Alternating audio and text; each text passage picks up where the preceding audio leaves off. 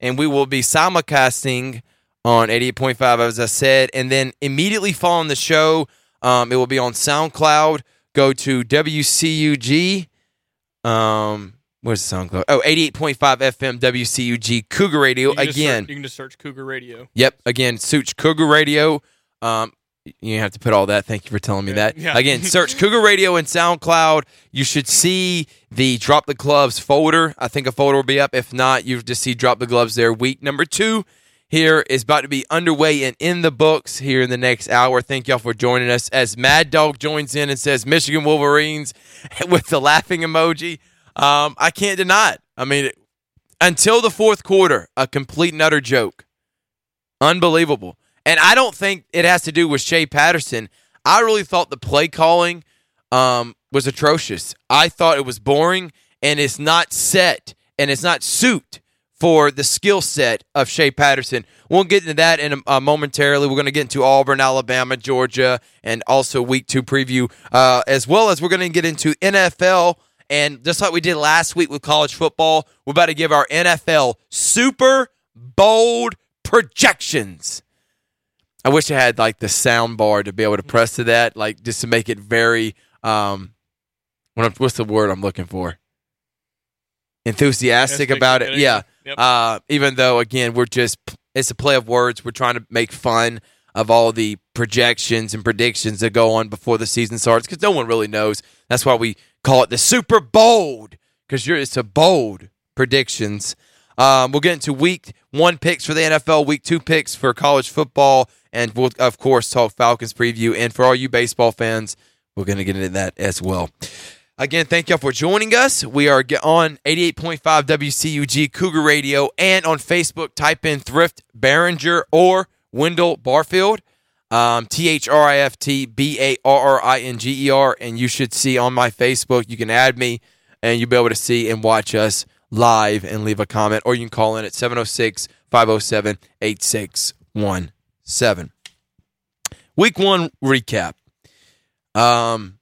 I thought the storyline was going to be how dominant Bama was, Auburn getting a much-needed top 10 victory, but the main storyline is Eddie O. How about your boy?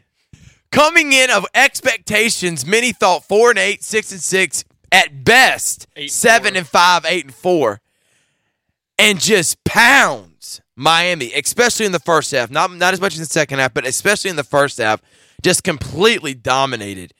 Miami team that most had playoff contention and the second best team in the ACC. That is totally a Mark Richt performance. But I will say this before you get into your reaction of LSU. I still think this Miami team is going to be a good Miami team. They're going to get better as the season goes on, so don't throw them away yet. But what an embarrassment. Threw away Mark Richt. But it's just a typical Mark Richt performance, is it not? It is. That's fair. Is this not what you expect from Mark Richt, to be close to 10-point favorites and find a way to not only lose, but just get completely dominated and look lackadaisical, uninterested, and bored on offense? Yep. Watching the game, LSU looked dominant the entire game, but we talked about before how they only had, I think, around 297 total yards on offense. Yep. People need to put the brakes on LSU, I should say. I think they looked dominant, but they had a lot of turnovers, a lot of pick sixes, scooping scores, and big plays and stuff like that. I think against really good defenses, especially like in Auburn, especially Mississippi State this year, having Jeffrey Simmons up front, and especially Alabama as always, and Georgia coming in later in the year. I think LSU will come back to the norm and have kind of that 8-4, 9-3 season at best, what we were talking about. Right. It just kind of looked like Miami kind of gave up towards the middle of the game. Their defense was not – you can just tell they were not in it just because of the offense. They couldn't really do anything or get anything going. And I said this off air. I thought that this was more about Miami and how bad they look than about how great LSU is. But to come out as fired up as they did and to play as well as they did offensively in the first half, I thought it has to be credit to Ed Orgeron for them coming out to play the way they did and their staff. But, as you said, and I'm going to point out again, 296 yards of total offense is not going to beat at Auburn, Georgia at home, Alabama at home, at Mississippi State. It's just not going to happen. Maybe not even A&M. Yeah, and maybe not even A&M. You need to see more offensive production. Joe Burrows did enough to win the game and not lose it, that's the best way to describe Joe Burrow's performance. He didn't lose the game. Because 11 what was the stats? 11 for 25, like 150 yards. I can look it up. 11 of 25, around that number. Completion percentage way under 50%. Didn't even have close to 200 yards. I mean, a lot of it had to do with the ground and pound of Nick Brissett and the turnovers by the LSU defense caused by them and also was forced by Miami on its own. Again, credit to LSU. I'm still not buying in them being a top 10 team and being contended for the playoff. But a game like this can save Ed Orgeron's career. It can. Instead of being on the hot seat, now with this win against Miami, especially Miami goes on to win 9 or 10 games this year, and LSU could still manage to win 8 or 9 games, he's going to keep his job. And that's 11, all he wants. 11 for 24, 5.8 yards per pass. So he's not throwing the ball downfield. Yeah. They didn't really throw the ball downfield, but that's not what they're usually going to do. Yep. But going back to what you were saying, LSU winning is going to help Auburn. It's going to help Mississippi State and Georgia and all these other teams just because of the way they played and the way they looked against a good Miami team, even though Miami did not look good last night. I mean, if you go off of just schedule right now in the rankings right now, I still think Washington's going to manage to be in the top 10, top 11. They're not going to drop off. They're not going to drop off for in the AP poll. Yeah. By the way, new segment coming out. I know you see it on Facebook Live. We're giving our best poll in college football. It's a new segment where we make fun of all the polls because we think they do not matter early in the season, especially. So we're going to give our version of those polls. Top 10, say in the next 10 to 15 minutes, so stay tuned. Leave your comments. Leave your top 10. Leave your who's your playoff right now. I know everybody's giving their playoff, and everybody has to give their predictions after week 1, even though they have no clue. Still got Texas in there. Yeah, still have Texas. We'll get into that too. But great job by LSU for getting the win. We're not dissing or anything about it with LSU. They just, like you said, it was just kind of Miami's faltering. But like I said, with Washington, I don't think they're going to move out of the top 10. Auburn, in the first 2 out of 3 weeks, is going to have 2. And I don't know how they're going to look at the end of the season. I'm just talking about right now in the beginning.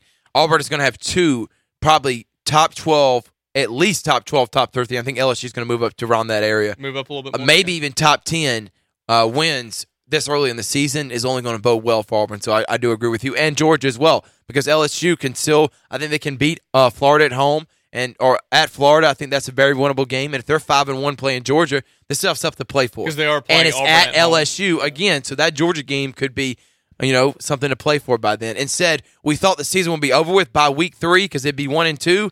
They still have stuff to play for after week 3, even if they do lose to Auburn. Moving on from LSU, Christian Young says, "Hold that Tiger." Hold that Tiger. Go Tigers. Question of the day. Better interview. Ed Orgeron trying to make sense of what happened during the game and give his analysis of the game, which is absolutely atrocious, and it seems like he knows nothing about football, even though I'm not saying he doesn't. It just seems like when he talks about football and terminology after a game, it's terrible.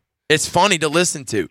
Is it between that, a happy Ed Orgeron that is just baffled, doesn't know how, can't put words together, so he just throws stuff out of his first thing that comes to his mind, or Mad Nick Saban, which you saw with Maria Taylor. Poor Maria Taylor. But again, like people said, she's a former athlete, and as a former athlete, you're used to that. Yeah. But the look is what set it off. Because the look after he said, quit asking. I mean, Nick Saban, well, I just don't understand. You won 51-14, and you managed to be more mad than you were before the game. I mean, it really is a question to bear, which is why I guess he is the greatest coach of all time. I guess what he announced today. Tua is definitely the starter, which everyone knew after that game. Okay. Transitioning from LSU to Alabama, the Tide keep on rolling. I know the cliche is great teams don't rebuild, they just reload. And that's what Bama does every year. Saban, you do just poop out players. I mean, look what you just did. You lose your entire secondary playing against, I think, an elite receiving core, and you hold them to 14 points. 7, really, until the backups are in later in the game. Also, shout out Jawan Pass. Didn't have a great game, but didn't have a bad one either. Yeah, I didn't have a bad game either. And what were you expecting for against Alabama when they're scoring 44 points? His first game he's ever starting. I think he'll be fine, and I'm cheering for him as well. Columbus guy. Yes. Carver guy. But Bama, I said this several years ago. To beat Alabama, in my opinion, outside of LSU in 2011, to beat Alabama, you either have to have a pro-style quarterback that can make plays with his legs and plays a perfect game, a.k.a.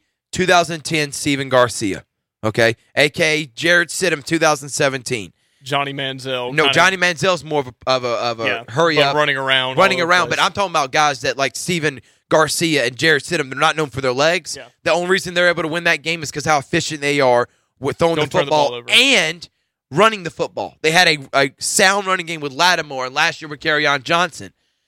Outside of those two anomalies and LSU with all the talent they had in 2011, Alabama still should have won that game 9-6, and they did win 21-0.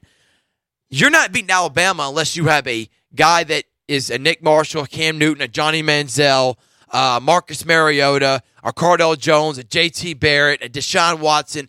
Those are the type of quarterbacks that have to play at an elite level to beat Alabama. Now Alabama has that quarterback.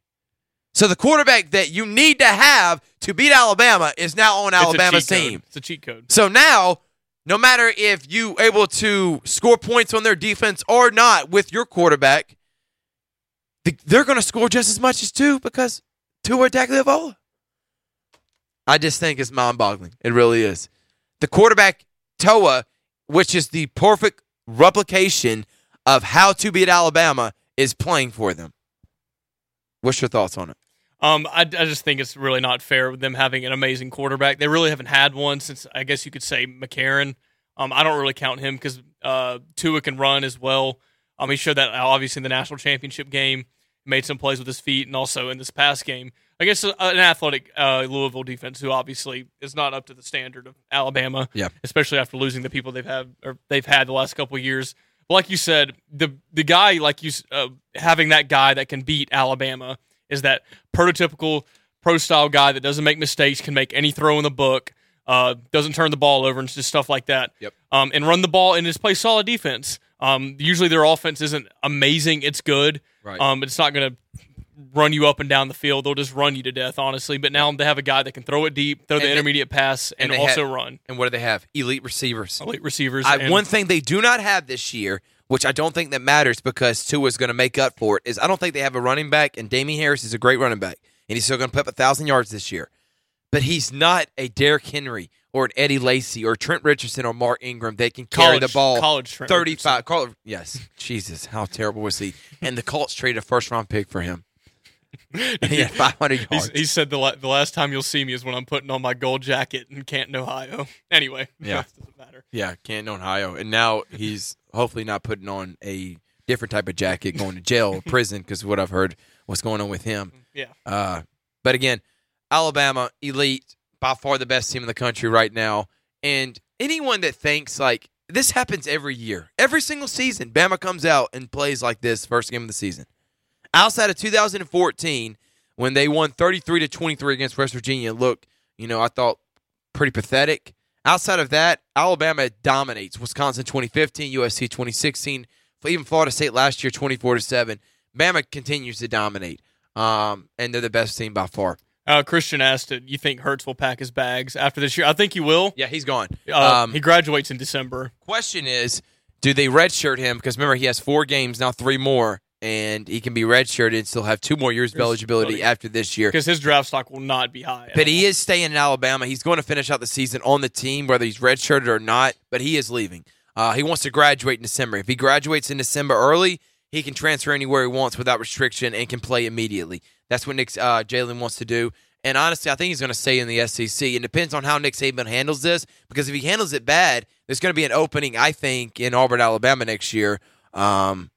For him to come in and start. And to be honest, listen to me, his skill set is equivalent to what Nick Marshall and Cam Newton. Cam Newton was a way better passer, but passing-wise, him and Nick Marshall are near the same. And you saw what Gus was able to do. I think running the football and with Gus Malzahn's offense back in 2013, I think Jalen can do wonders with that. But I'm not saying he's going to go there. I'm just saying that's a possibility. Can a graduate transfer go wherever they want? Yeah, they can go anywhere they want. Oh, they can't block it. Okay. They can't block it at all. Okay. He could block it if he was still not a graduate transfer and had to sit out a year. I They can't do that just now. don't think Jalen would do that though. That's just my opinion. Again, it depends on how Saban handles it. Transitioning from Good point. Alabama to, like I just said, Auburn. And here is my assessment of Auburn. I was thoroughly impressed that Auburn was able to win this game because this is the type of game Auburn has not been able to win over the last 4 or 5 years. Even Gus Malzahn said it. He said last year's team would not have won this game at all. The biggest thing I know everybody's talking about, I mean, Auburn only had about 150 yards, 160 yards rushing, only 3.6 yards of carry for Cam Martin. Washington's a top 10 defense, and I expect them to be floating around the top 10, top 15 ranking-wise on defense and just the overall rankings team-wise. I think they'll stay in the AP poll and college football playoff top 10 throughout the season. I think they're going to go 11-1, 10-2, and manage to win, I think, the Pac-12 because I think the Pac-12 is weak. But with that being said, everyone's making a big deal about them not being able to run the football that they're accustomed to seeing with Auburn. This offensive line, and if you go back into Gus Malzahn's tenure at Auburn, it takes this offensive line in the running game several games to get continuity, cohesion, and to be able to force and to dominate the line of scrimmage like they have, especially last year during that winning stretch of 8 games. Look at it. Clemson last year, Mercer game, even Missouri. You didn't see 200 yards rushing until Mississippi State, Ole Miss, LSU going on it's to the rest of the season. It's not fair to judge the Clemson game, though. But I agree. But I'm saying, though, early in the season, it's hard to tell Auburn's offense because they get better. No matter what season is since Malzahn's been there the coach, as the season goes on, that's when you can tell is Auburn's offense going to be legit or not. Like 2016, 2015, you saw they took a step back. 2017, 2014, 2013 took a step forward. And you saw how the Auburn ended the season going to the SEC championship game 2 out of those 3 years. I thought not giving up any negative plays, not giving up not as many sacks. I think if any, there was 1, maybe 2, and no turnovers. I think that is the biggest positive for Auburn moving forward. Against the best Pac-12 defense the last couple of years. I know it's the Pac-12, but it holds some weight. I really was impressed the way this Auburn offensive line played. I think they're only going to get better. J.B. Grimes is obvious. The improvement, he is way better than Herb Hand. By the way, Texas, thank you for taking his hands, no pun intended, off of Auburn, out of our hands, because now he's on Texas, and you only scored 29 points and lost to Maryland again. Auburn, though, I thought they got the best win of the weekend outside of LSU. I still think there's a lot to improve with this team, but to manage to win this game, I think it says a lot for how Stidham leadership and as well as Gus Malzahn. So moving forward against top 10 teams or ranked teams. Like you said, pretty much you didn't really say it, but you kind of said it. Auburn honestly played kind of sloppy, and they ended up winning the game. And like we said, Gus Malzahn said this team this year, or the team last year, would not have won this game this year. There were plenty of chances for Washington in the red zone. Some iffy play calling with the speed options and stuff like the fades. I didn't get into that yet. I completely agree. No, that's right. And honestly, the undisciplined stuff of Auburn, the penalties. I'm not trying to say that I hate. It's true. You can look at the stats. 12 penalties for 111 yards. That's unacceptable. It's not acceptable. And also probably called a break on a big play on a targeting as well, even though Auburn didn't catch a break on a targeting on their receiver. But it goes both ways, like I said. Just being disciplined. Once I think Auburn becomes more disciplined, which usually comes throughout the season, getting the jitters out, getting all that adrenaline out, I think Auburn will be a very good team, and I honestly think Auburn could run the table. I think they're that good of a team, especially if Stidham plays well. And if you remember last year, or after the LSU game, that's when Stidham started to hit his mark, and whenever he hit those intermediate passes and stuff like that, long passes, and be able to run the football like he can, even though he's not a running quarterback. Auburn will be a very good team. Another big test in a couple weeks with LSU. Yes, it's at Auburn, but the way LSU did play, they'll be playing with a lot of adrenaline, a lot of hype, even if it is at Auburn. I think it'll be a very fun game, even though I think Auburn is the superior team in that. And coming out, like you said, after this week, with all you said about the negativity with the penalties, because that is unacceptable. If you go look at years past, look at Alabama, Florida State last year, that was pretty much a sloppy game. Top 10 teams that play early in the season, you're going to get sloppiness. I also think the way the game was officiated had a lot to do with the penalties. That's fair. I think a Big Ten officiating crew is not used to the speed that they saw for Washington and Auburn as they do in the Big Ten. I think it's totally different how the teams play. You're used to watching Washington Yeah. call a play every 9 minutes. Yeah, and no excuse. So does it. It's unacceptable. The two things I do want to harp on, though, is the play calling for the 2-point conversion. I don't know if that was a read from Malik Willis. That can't happen. I thought play calling got stagnant in the second half. A lot that had to do with not being able to run the football and then putting 8 in the outside. I think that's a call before the game type of thing. Yeah. Just kind of like, we're going to do it anyway. But Yeah. if you look at it, that almost cost Auburn the game. No, you're right. And have been down a point. So just different things like that. 2-point conversion, though. Sorry. At the end of the game is unacceptable. Why are you chasing points? Why? Not only chasing points, but why do you have this an affinity for Chandler Cox? It baffles me. Senior.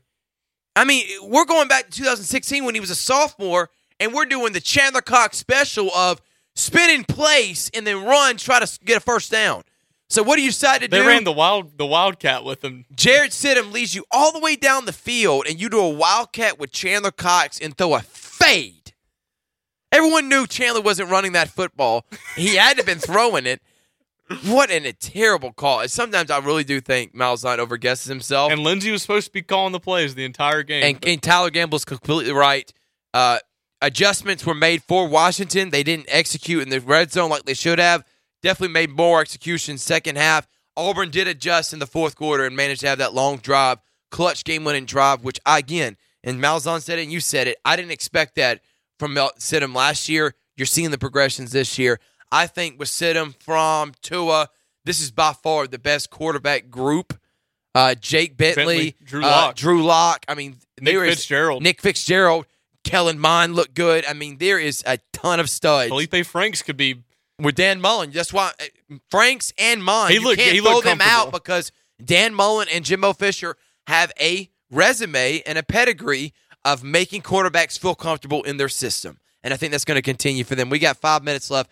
Moving on from Auburn to Georgia, I didn't learn anything. I don't really care. I watched the game, overmatched. I didn't learn nothing, honestly. There really is no opinion for the game. I'll learn more this upcoming week. Nothing I learned. Vanilla play calling the entire first half. I mean, like you even said, you're about to get into it with the vanilla screen pass. I think we threw like 9 of them in the first 2 drives. Right. And so it wasn't anything special. Ran the ball a little bit. I think we scored 38 points or 35 points in opinion on Fields. I don't have one. He's not. I mean, he's going to play. He's going to have some special packages, I think. But he looked good. He did tweak his ankle a little bit. I mean, Fromm's the guy. He was 12 for 16. Just real quick, 12 for 16, 200 something yards, 2 touchdowns, and he didn't even really break a sweat. I think he averaged 9 yards per attempt or something like that, which is always good. So nothing really learned. It was vanilla play calling. Well, let me ask you a question then. You see Fromm, as efficient as he is, you saw what he did last year as a freshman. He's only going to get better. The receiving core is better than it was last year. Your offensive line has more experience than it did last year. So bigger too. It all points in the direction of Jake Fromm having a great season. Now, I do think, again, it predicates on play calling. I don't know if you're going to open up and hurry up and try to score a lot of points like Alabama did, which I don't know why. If you're Georgia, why would you not want to do that? Because Alabama's got just as good a defense as you do, so you're going to have to be able to score points. I do think you open it up. I don't think you were trying to show anything against Austin Peay. Again, we'll learn more this upcoming week in South Carolina. But my question to you is this, and to any of you other Georgia fans, and we have, again, 3 minutes before we go to break, when you see Fields take off the way he does, I know that has to be something positive that, dude, I don't see a lot of, outside of Cam Newton, run with the power and speed that he does. I'm serious, dude. There was one play that name me another quarterback that can run with the speed and power that Fields does outside of Cam Newton. Name me one that you've seen over the last 6-7 years.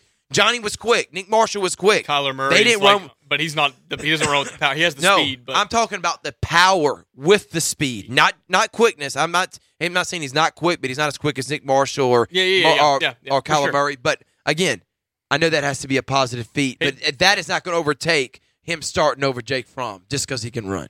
And there was a play where everybody was covering. He just ran for 20 yards like it was nothing. I mean, he got to the spot instantly. I think it was second and 12 or something along the lines of that. And I'm not used to seeing that as a Georgia fan. Right. And it's exciting to see. And everyone, we got to put Fields in because he can do that. But we don't know how he can handle the offense, how he leads the team out on the field. You know how Jake Fromm does that, doesn't turn the ball over that much, and is a great leader on the field. I'm not saying Justin Fields can't do that, but his ability to process in-game situation is almost abnormal when I'm talking about Jake Fromm.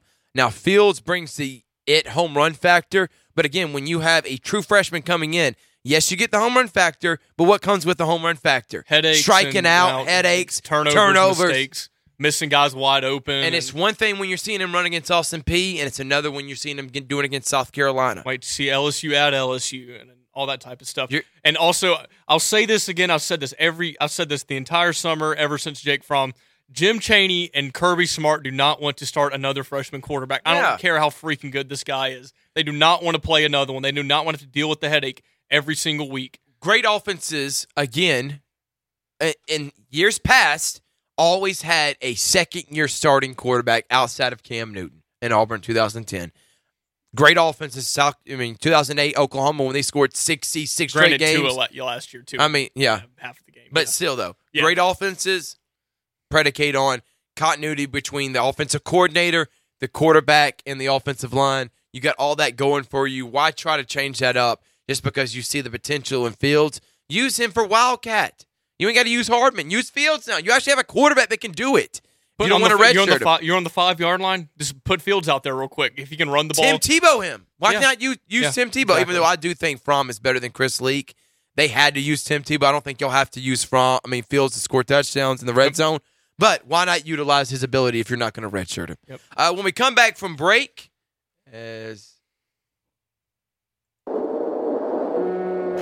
what's up, J-Rome? J-Rome is joining us. Thank J-Rome for joining us. Again, going live on Labor Day. You know it, brother. We miss you. Thank you for joining us. Call in at 706-507-8617 or leave a comment below on Facebook.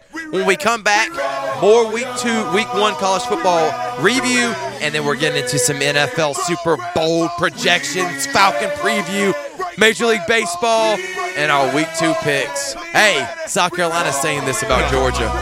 We'll be right back in about 3 minutes.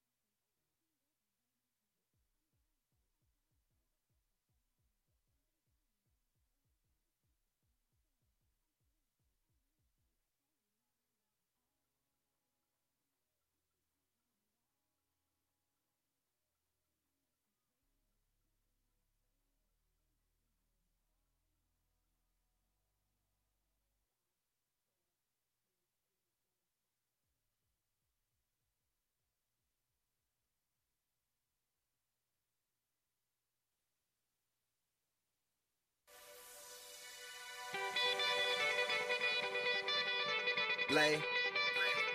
Sir. Yeah. Yeah. Kane is in the building. Alright, already the show goes on all night till the morning. The show does go on here on 88.5 WCUG Cougar Radio and live on Facebook Live. Type in THRIFTBARRINGER. Leave a comment below on the Facebook Live video or call in at 706-507-8617. When we went to break, we were talking.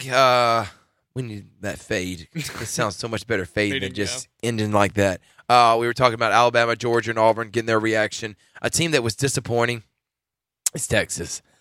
I was so high on Texas coming into the season. I was so high on Tom Herman after 2016 that I got into many arguments with Georgia fans on if you're going to fire Mark Richt, why not hire a guy that is already established at Houston, even though albeit one season, why not hire him and find a way to keep Jeremy Pruitt on staff instead of hiring Kirby Smart, who had no experience? That has come to backfire, which I didn't know. You were high on Tom Herman, too. I thought this would work out at least by year 2. No. It's not working out by year 2. What an embarrassment they put on the field with an interim head coach in Maryland, all what they had going on this offseason. I know they had a lot of, what's it called? Not ambition, motivation for this game, but no excuse for Texas to come out lay an egg 2 years in a row opening season. And what does Maryland usually finish in the Big Ten?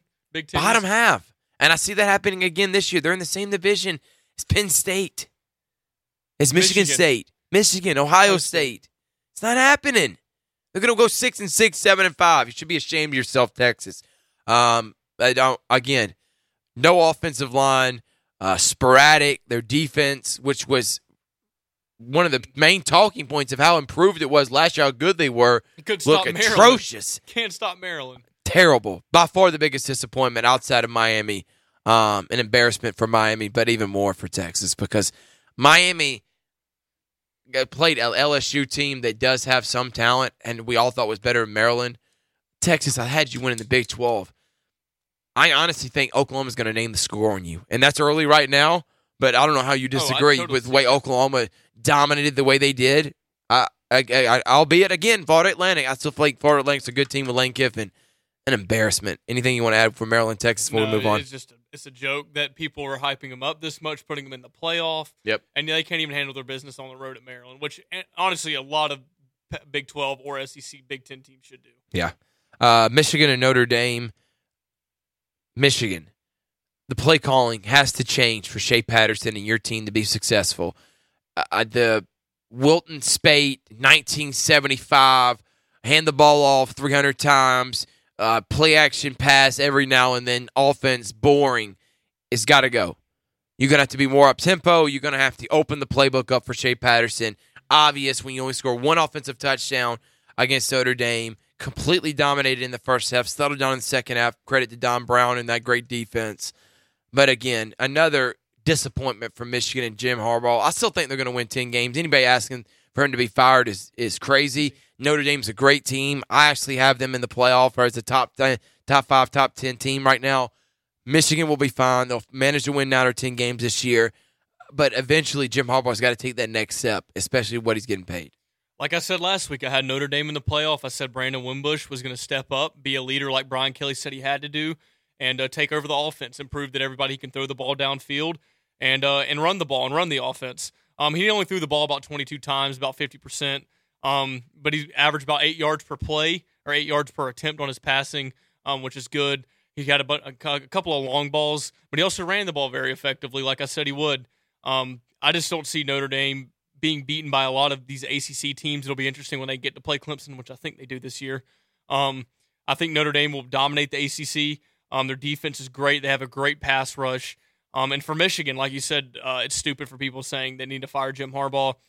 They ran the ball 33 times, 58 yards rushing. That's a joke. It just makes no sense to me how they can't find these guys with the top recruiting classes they get and can't coach them up like he did at Stanford and also like he did in the NFL. It just doesn't make any sense to me.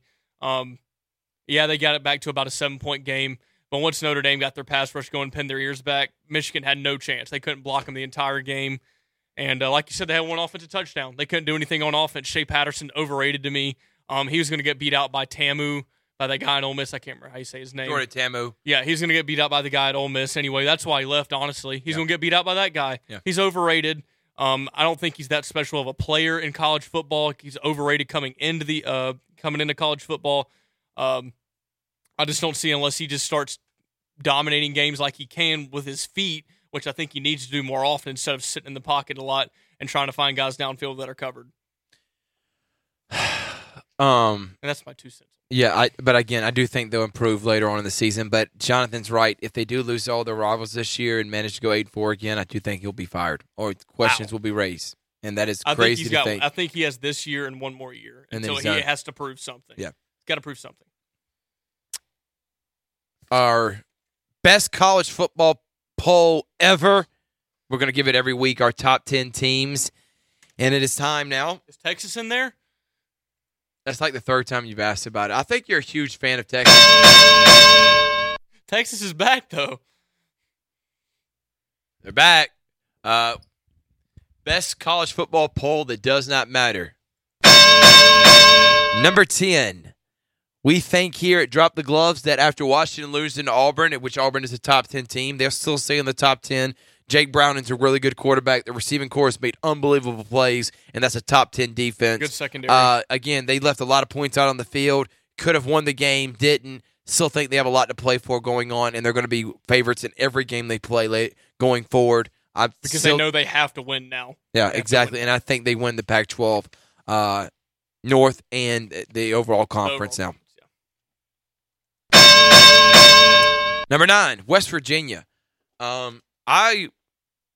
This is really my pick. I don't know. I believe in West Virginia. I think they're a top 10, 15 team. I think they're all on the outside of the top 10. But I do think, though, after week 1, they had one of the more impressive victories. I know it was against Tennessee. I know Tennessee doesn't have a lot of expectations this year. But Greer is putting up lights-out numbers. We have seen this before from West Virginia, though. Remember, Geno Smith started hot and 5-0, and West Virginia was top 10. They faltered down the stretch. But when Will Greer needed to step up, he did. Yes. And I think this defense is a lot better than it was in 2012. Can't get much worse. I will hold my thoughts on West Virginia if they can beat Oklahoma. Or keep it close in some regard. 2016, they had, I thought, the better team. They were 10-1, playing at home for the Big 12 title, and they get beat 56-28 and give up almost 700 yards of rushing at home against Oklahoma in 2016. I'll hold I'll hold my thoughts on West Virginia, but still think they're a good team. Yep. I'll keep them in the top 10. Number 8, Ohio State. They dismantled Oregon State. I think Dwayne Haskins is a better version of J.T. Barrett. I think in clutch moments, I don't think he's going to make bad mistakes. No, Jesus, he hates on J.T. Even though J.T. put up astronomical numbers last year in games that matter. Tell him that, actually, yeah. No. Games that matter, he didn't do well. Ohio State, number 8. Anything you want to add for them? Honestly, their defense didn't look as good as everyone said it would be. Give up 30 points to Oregon State. Oregon State's going to finish dead last in the Pac-12. Not too impressed, but it probably had to do with some of the stuff that's gone on recently. Still has the talent there, though. Yeah. Number 7, Wisconsin. They played nobody. They played Western Kentucky. Going to keep them at number 7 as we froze. I think we froze on Facebook Live. Just real quick, sorry. But like you said, Wisconsin playing, I can't even remember who they played. They played some terrible team. I know they won by 31. Jonathan Taylor looked good. They're going to run the ball and play defense like they always do. They're not going to throw the ball on you. I don't really know how they're going to fare against maybe a good defense like maybe Ohio State, but definitely like a Penn State or a Michigan. See if they can throw the ball again. It'll be interesting to see how they fare against those teams, especially how Jonathan Taylor runs the ball. Yeah, again, I'll hold my judgment for Wisconsin as they play Iowa in 2 weeks. And at Iowa, I think Iowa could win that division. Honestly, I think I picked them to win that division. But yeah, we are definitely frozen. Yeah, you did pick Iowa to win that division. They were definitely frozen. So I'm going to redo the Facebook Live video, guys. We're sorry about that. Sorry about that again. Moving on from that. Number 6 is the Notre Dame Fighting Irish.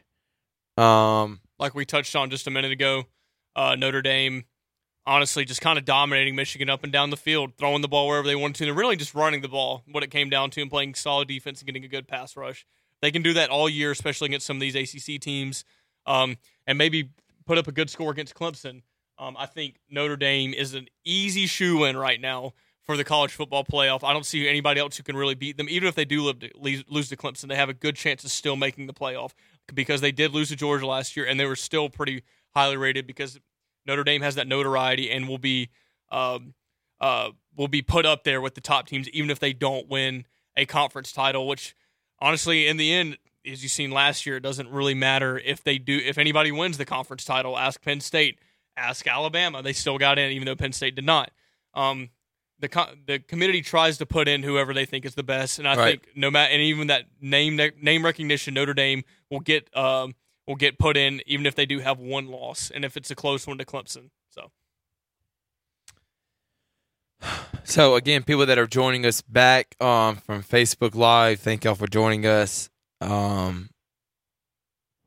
about the technical difficulties. We froze for some reason. I don't know why it does that. Definitely could use an upgrade on this computer right here. Definitely an old Mac by far. That's for sure, yeah. Yeah. But thank y'all, everybody, for joining us. Number 6 was Notre Dame. Moving on to the next one. From Notre Dame is number 5, Auburn. I think they're just outside the top 4. I just couldn't put them over Oklahoma yet. I thought they were a great win against Washington again, but a lot of improvement. And I think that's going to come. I do think this team's going to stay in the top 5, top 10 throughout the season. And I completely stand by that the SEC has 3 top 5 teams. Do you agree or disagree? Even if Auburn loses a couple games here or there, maybe just a game. But even if they lose 2 games and they're both to Georgia and Alabama, I still think they're a top 10 team. I totally agree, just like last year. And the number 4 through 1, we're going to go quickly because we have 15 minutes left. We want to get into some NFL. Number 4, Oklahoma, completely dominant on both sides of the football. Kyler Murray looks like a stud. He'll transition seamlessly for Baker Mayfield. This Oklahoma team is going to win the Big 12. After watching this week, outside of TCU, FAU, yeah, I know, but outside of TCU, nobody in the Big 12 looked that impressive. Kansas State struggled to win. Texas Tech looked terrible. Texas looked bad. Outside of TCU, which we'll find out more in 2 weeks against Ohio State. Yeah. So from number 4 is Oklahoma. Number 3, Georgia learned nothing. They are the number 3 team. Yep. Clemson, same thing, learned nothing, but with all their talent, this is going off preseason expectations. Number 2 team. And of course, the most dominant team in college football, the Alabama Crimson Tide, is at number 1 in the best poll in college football, period. Every week here on 88.5, you'll get it.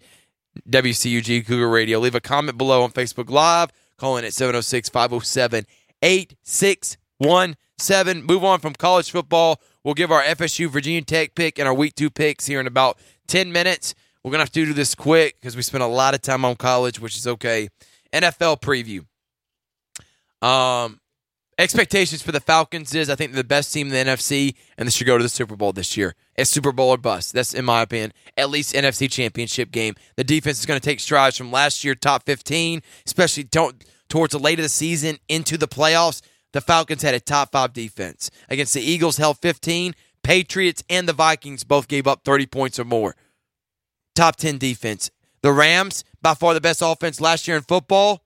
What did they do? Go into L.A., held them to 19 points or 13 points, whatever it was, 16. Under 20. Under 20. I think with this defense, Steve Sarkisian, you got 3 weeks. Check that. 2 weeks. You got 2 weeks to prove to me before something needs to change. Pretty good defense in the Eagles and the Panthers. Yeah, I agree. But with Nick Foles starting and the Eagles looking like they did this entire preseason, I'm not putting a lot of stock into it. Super Bowl or bust for these Falcons. I'm going to disagree with you. I don't think the Falcons are the best team in the NFC South. Who is? I think the Saints are the best team in the NFC South, and Wow. I think the best team in the NFC are the Minnesota Vikings.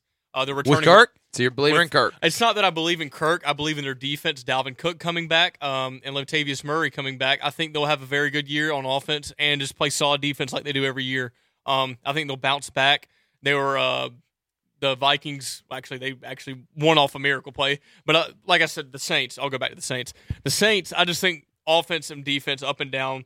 They were pretty bad in stopping the run last year, but they go and draft a guy in Marcus Davenport from UTSA and fill up that gap in the middle of the field. I think once they can figure that out, I think Drew Brees will be just fine. And Alvin Kamara will have another great year, even though Mark Ingram is suspended right now. So I'm going Saints. You're winning. You got Saints winning the South. Yes. Who do you have winning the East? Cowboys, Eagles, Giants, or Redskins? We'll go ahead and do this quickly. I think the Eagles just because of the defense again. I don't think the Giants are there yet. I think they'll be at around an 8-win team. Redskins could win 9-10 games, I could see, just because of their schedule. They have one of the easiest schedules this year. Cowboys are overrated. Defense will be a little bit better, but I just don't see how Dak or Ezekiel will be able to carry the entire load, or Ezekiel will be able to carry the entire load with having that not of an elite of a receiving core. I'm actually going to go with the Cowboys. I think the Cowboys win the division this Wow. year. I think not knowing with Carson Wentz when is he going to play is going to hurt the Eagles. I know Nick Foles got hot last year. I think they're going to struggle this year. And I do think that Super Bowl coming off a win, that always never translates well. I mean, look at the past winners. Outside of the Patriots, most past Super Bowl winners struggled the following season outside of Patriots and maybe the Seahawks, who had a little bit of a dynasty. I'm on Cowboys, but I do think the Eagles will make the playoffs. We'll do a wild card in a minute. And my friend Christian Young, who is a big Aaron Rodgers and Green Bay Packers fan, I think this is a great year for the Packers. I think they can win 10 or 11 games, but I don't think it's enough to So you got Vikings in the North. Yes, but I still have the Vikings. I think the Vikings are going to win 12 or 13 games, and I think the Packers can win 10 or 11, get to the playoffs, and have a good chance because anything can happen when you have a great quarterback and a decent defense, which still has questions for Green Bay, but I think Aaron Rodgers, no matter what, if you have him on your team, he is on a mission challenging everybody on the team, even the coaches. I think this will be an amazing year for Aaron Rodgers, and you'll see that with him being healthy and going into the playoffs and dominating. But I still think the Vikings will win that division in the NFC North. I got the Packers winning the division. I think the Vikings take a step back. I don't think they make the playoffs this year. Wow. I'm dead serious. I do think they take a step back. I think they go 9-7, 10-6. I think this has a lot to do. They're going to still manage to win 9 or 10 games, maybe 11. I think this is how dominant and how loaded the NFC is with talented teams. There could be there could be up to 6-7 teams with 9 or 10 wins this year in the NFC. By far the best league in football. The West, I have the Rams winning. I think they have the second best roster, or top 3 best roster in football right now. I know Aaron Donald's still with the contract, but they second biggest contract now. They got Ndamukong Suh. They just traded for Marcus Peters from the Chiefs. They're loaded. They just got a good receiver too. Forgot Brandon Cooks from the Patriots. Rams win that division. Who you got? I'm going to do it. I'm going to say the Seattle Seahawks. I think the Seattle Seahawks. What? I thought you were going to go 49ers Nope. and Jimmy G. I think they win 7 games this year. I don't think they're going to win over 10 games or 9 games. I don't think they go 500. All right. But anyway, Seahawks. I think the running game will be better this year. They went and signed some offensive linemen. Russell Wilson will always be good. That defense, once they get Earl Thomas back, once his stupid self comes back and stops taking a $40,000 fine, they will pay you. They will be fine, and they will play defense and run the ball, and Russell Wilson will win games for them and win 10 or 11 games in that tough division. And I think the Seahawks have a great chance to win this division that is getting a lot of hype right now. And that's honestly why. Who are your wild cards? Mine are Saints and Eagles. Both going to the wild cards. So my playoffs are Falcons, Cowboys, Packers, Rams, the division winners. Saints and Eagles are my wild card. Who's your wild card? I'm going to go with the Packers and the Rams. I don't think the Falcons are going to make the playoffs this year. I think they're the 3rd worst team in the division. I don't think the offense is going to be that good. I don't think Steve Sarkisian. Are you kidding me now? I don't think Steve Sarkisian is going to. If they don't make the playoffs this year, somebody's getting fired.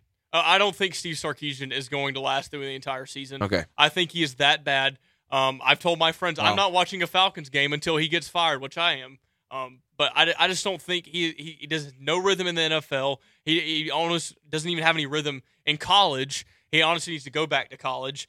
I just don't think the Falcons, which I think the defense will be fine, I just don't see them in this tough of a division and tough in the NFC and having this tough of a schedule, having to go play at Pittsburgh, playing at Philadelphia, playing in Washington. Definitely a tough schedule. And playing at Green Bay. I just don't see how we can win some of these games on the road at Carolina and at New Orleans and on the road at like Green Bay and teams and such like that. We're going to have to steal a couple of games, and I just don't think the offense can do it. I don't think we're going to be able to play that good of defense and be able to score that many points. I know I'm a big Falcons fan. I just don't see it. And I hate to say that because we have so much talent on offense, we just don't have that good of a play caller. That's ridiculous. I'm going to be honest. That is definitely a super bold projection. Both of us got the Patriots winning the NFC East. I think both of us got the Steelers winning the NFC North, or you got the Ravens. No, that's not. Yeah. If the Steelers don't win the NFC, it's a joke. It's a joke. So we both got Steelers. I think the only other contender there is the Bengals, and that's the only team that really has a chance. I don't think the Ravens really have a chance this year. I think Joe Flacco's getting hyped up for nothing. I just don't see how they can win the division even with. I think the Texans win the defense. NFC South. I mean AFC South. Who do you have winning the AFC South? I'm gonna go Jacksonville. I just think Jacksonville's defense is great again. They'll have a lot more weapons on offense. Honestly, people want to talk about Blake Bortles, him not being able to run the offense at the end of the Patriots game. It's not his fault. They had wide receivers out there that didn't even know how a third of the plays. They ran, I think, 4 or 5 of the same plays almost every other play. They had guys out there that didn't know what they were doing and weren't that experienced. It's not that Blake Bortles didn't know the offense. It's just they didn't have guys out there that really didn't know it at all. And I think they should take a step forward on offense and as well on defense, which is hard to believe. Deshaun Watson stays healthy, this would be the most prolific offense in the AFC. That includes with the Patriots and Steelers. I think major strides will be taken with Houston. I think they're going to win the division. I got the Chargers winning the AFC West. I am buying into this pick solely because, I'm going to be honest, Colin Cowherd sold me, and he don't sell me on a lot of things, but he sold me on this pick with the Chargers. Chargers, if you look at their roster, is loaded with talent. Got elite pass rushers, got a good offensive line, a good quarterback, good running back, great receivers. I think this team is by far the best team in the NFC West. I don't know what to believe in the Raiders. AFC West. I don't know what to believe in the Raiders with the trade of Khalil Mack, which is a complete Their joke. Their over and under is now dropped to 7.5. I would strongly suggest the under. I think they'll win 6 games under John Gruden. And I'm not a big believer in Case Keenum and the Broncos. My 2 wild cards are Chiefs and Jags. Who is your AFC West and your 2 wild cards? Real quick so we can get into our picks for college football. I'll say the Texans. I'm going to go with the Texans. And I'm going to go with a little something crazy here. I'm going to go with the Colts. I think Andrew Luck comes back, bounces back. So you have 3 teams in the AFC South making it. Who do you have winning the West again? The Chargers, okay. Just because, like you said, all the talent and stuff like that. I'm going to say the Colts, when Andrew Luck has been healthy and has an offensive line, which they drafted a great offensive lineman from Notre Dame this year, I think the Colts will, and if they can keep Andrew Luck healthy, when he's stayed healthy, 10, 11, 11, those are all the games they've won when he's been healthy and when he's actually played an entire season. Their defense will be a little bit better, and I think they will be better on offense with having maybe some depth at running back and be able to run the football, and obviously T.Y. Hilton being healthy and some of those other guys as well. All right, quickly, we have 4 minutes to go. We're going to start next week, too. We're going to bring back Man in the Mirror, one of our favorite segments. We'll bring that later on so we can start evaluating. It's hard to give Man in the Mirror right now. I mean, we could have done it early on. I want to give coaches a little leeway. Let them go about 3 or 4 weeks, and then we'll start yelling at Gus, and then we'll put them in the mirror, Gus or Jim Harbaugh, or whoever. Real quickly picks. We have 4 minutes, so quickly, Wendell. Florida State, Virginia Tech play tonight. I think we're both going Florida State at home. I like DeAndre Francois. I like Cam Akers, what he did last year with a terrible offensive line. So put up 1,000 yards. Worst in the country. I think their offensive line only has to get better. Receiving core is good, and their defense is going to take a step back from last year. Lose Derwin James. Still good enough to win 10 or 11 games this year. I like Florida State winning at home quickly. Who do you got? Virginia Tech losing some guys on defense, traveling. Yep. Monday night game. Willie Taggart, if he has a good quarterback, a good rushing offense, he's an amazing offensive play caller. I think they will dominate tonight. I think they win by 14. I think Florida State has a good year this year, 10-11 win season, which would be good. And I think they have a good chance of winning 11 games and pressuring Clemson. And the way they're recruiting to with Taggart, I think this is going to be a program that sustains and wins 10, 11 years. Yep, I agree with you. Once they get that offensive line figured out, they will be ready to go, and they will be a scary team. I don't care if Clemson has 3 first-round picks on the defensive line. They will run the football. And a lot of that has to do with DeAndre Francois and how good of a quarterback we both think he's going to be this year. Moving on from that, to other games that are happening in college football. Not a great slate this week. Georgia and South Carolina. I think it's going to be a close, sloppy game that Georgia managed to win later on. I say 28-20, Georgia wins this game. I think They're going to be hype. It's going to be hype. It's going to be a close game in the first half. I think you wear them down the second half. I think South Carolina's going to come out swinging as Blazing. hard as they can. Yes. I think Georgia will roll with the punches. Hostile atmosphere, to say the least. I think when we get to the third or fourth quarter, Georgia's going to wear them out. They've been hearing all off season how South Carolina's ready and all the ex-South Carolina players that are going to beat Georgia, and Georgia has no chance of coming on the road against this hostile environment. Georgia's learned from this the past couple of years, people talking bulletin board material. I think Georgia comes out and makes a statement. I think they win by 10 to 14 points. They take away the lead late in the kind of towards the fourth quarter, third quarter ending that time of a game. I think Jake Fromm has a great game. DeAndre Swift will show you why he's one of the best running backs in the country. And South Carolina will finally shut up, honestly, because I'm tired of hearing it. I mean, that is straight homer. They just came out I don't of his care. mouth. I think we are going to dominate them up and down the field to the fourth quarter. That is straight homer that just came out of his mouth. And But the game will be sloppy, like you said, because they will be coming out swinging. You better hope that South Carolina does not manage to win this game, because it'll be it won't be the last thing you hear from them. I mean, it'll last all season. It's not going to happen. We're going to do live one more time. I mean, we have 2 minutes. We're not even going to do live anymore. Yeah. Our last 2 picks, we got a minute and a half left. Talk about the Alabama State-Auburn game? Alabama State Twitter post. Quickly, Falcons, Eagles, that's what I want to get into, and really there's nothing else. Falcons, Eagles, who do you have? Everybody else in the NFL really don't care. Who do you got? Falcons, Eagles, quickly. I think it's home for the Eagles. I think they play well. I think they play good defense. I don't see how we score against them. I know we did last year. We had a lot of chances, but I just don't see how the offense changes with Sarkisian. I just don't believe in them. I do believe in them. I do think changes will be made, and I do think Falcons managed to win this game, much just like the Chiefs did last year against the Patriots. Real quickly, in college football, other 2 games that are happening around is USC-Stanford. USC playing at Stanford. Neither team looked well in week 1. I got Stanford winning. Who do you have, real quick? Stanford, USC. I think USC. I didn't see a lot from Stanford. I like USC in this game. Clemson, Texas A&M. 20 seconds. Who do you got? Clemson's going to dominate them up and down the field. It's not even going to be close. And A&M fans, don't freak out. Jimbo's going to have your team ready in years to come. Thank y'all for listening. Have a great sports week. We'll see you next Monday. As always, stay easy, be fresh. This is Drop the Gloves on 88.5 WCUG. Cougar Radio. Thanks, guys.